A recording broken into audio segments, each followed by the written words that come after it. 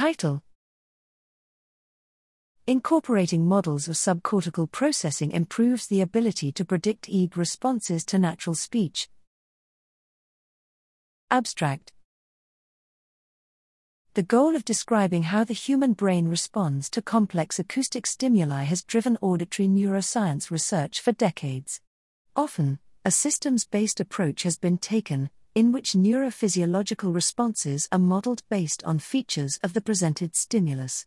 This includes a wealth of work modeling electroencephalogram (EEG) responses to complex acoustic stimuli such as speech.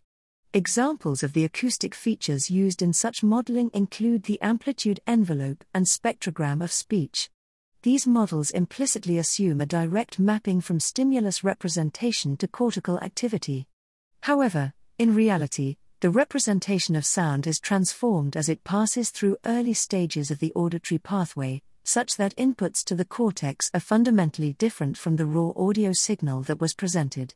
Thus, it could be valuable to account for the transformations taking place in lower-order auditory areas, such as the auditory nerve, cochlear nucleus, and inferior colliculus, IC, when predicting cortical responses to complex sounds.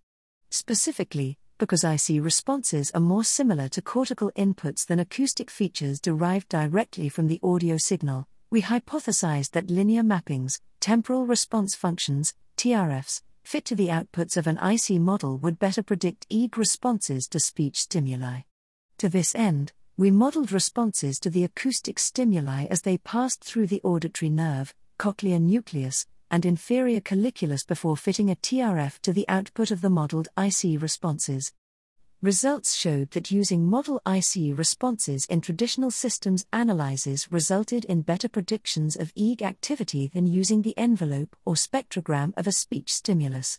Further, it was revealed that model IC-derived TRFs predict different aspects of the EEG than acoustic feature TRFs, and combining both types of TRF models provides a more accurate prediction of the EEG response.